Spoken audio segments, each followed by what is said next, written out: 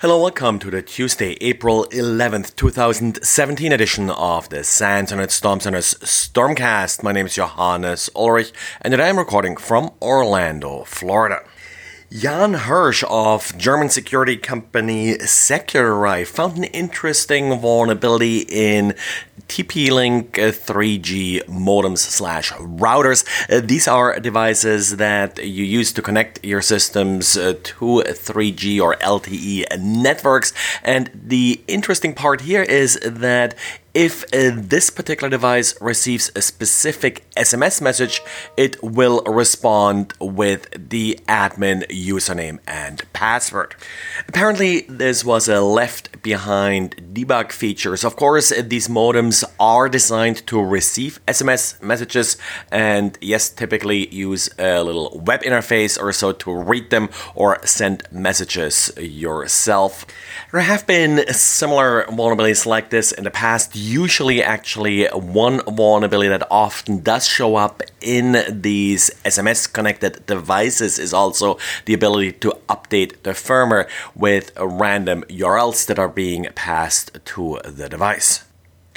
Mr. Hirsch found a number of additional vulnerabilities that are listed in the article. For example, a StarTech Wi-Fi router that uses a hard-coded admin password so the user can't change it. I think that's almost a standard feature in devices like this. And he also, and that's sort of almost the main point of the article, complains that it's very difficult and fruitless in many cases to actually report these vulnerabilities to the vendor. And Google Maps is in the headlines again. If you remember a couple years ago, one thing that often happened with Google Maps was that people were attaching fake phone numbers to listings like, for example, FBI offices or IRS offices. So if someone looked them up via Google Maps, they then received the wrong phone number. Well, since then, Google has tightened up the verification process somewhat, but obviously not well enough. And recently, according to Bleeping Computer, a number of listings had fake links to websites not related to the respective company. Now, Google, for example, does send a verification postcard to the business's address. However, turns out that thousands of businesses all were linked to the same mailbox, and that mailbox apparently was controlled by the attacker and allowed them to set up these fake listings. Google has already worked on this problem and further tightened up the verification process. They say they have reduced the fake listings by almost 70% so far. And Apple released an update for Apple Music for Android that fixed a vulnerability that was originally reported back in August of last year. Apple's application did not verify SSL certificates at all, making man-in-the-middle attacks, of course, pretty trivial. So if you are using Apple Music on Android, update to version 2 of the software, which was released a few days ago.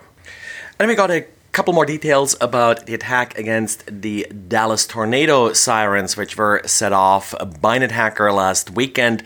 Well, it turns out that they actually did not compromise a computer system, apparently, but used a radio-based system in order to trigger the alert.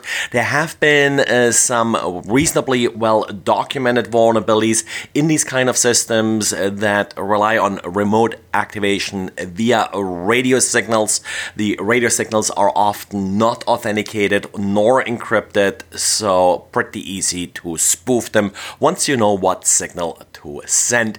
Additional little detail, in order to shut off the sirens, they actually had to go to each siren individually with a person to have it shut down manually. And just a reminder regarding tomorrow's Windows Patch Tuesday, Windows Vista will reach end of life tomorrow, so this will be the last time that you will see patches for Windows Vista. Probably less of an issue than it was for Windows XP.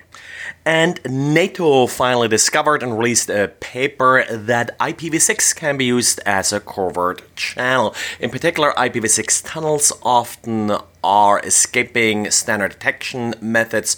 Of course, myself and others have been talking about this for many years.